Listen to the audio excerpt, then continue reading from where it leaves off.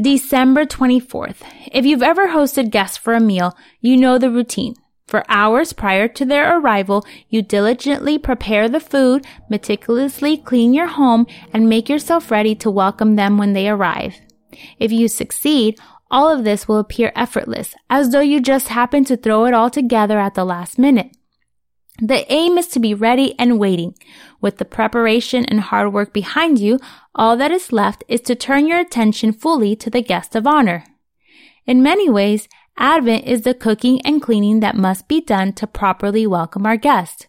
This is not work for work's sake, busy just to be busy, or a superficial concern with appearance. No, it is paradoxically the path to true freedom and rest. When proper preparations are made, we can live with a singular focus and devotion, not concerned with the weight of the world or duties of our lives. Preparation of heart and mind allows us to attend to Christ at His coming.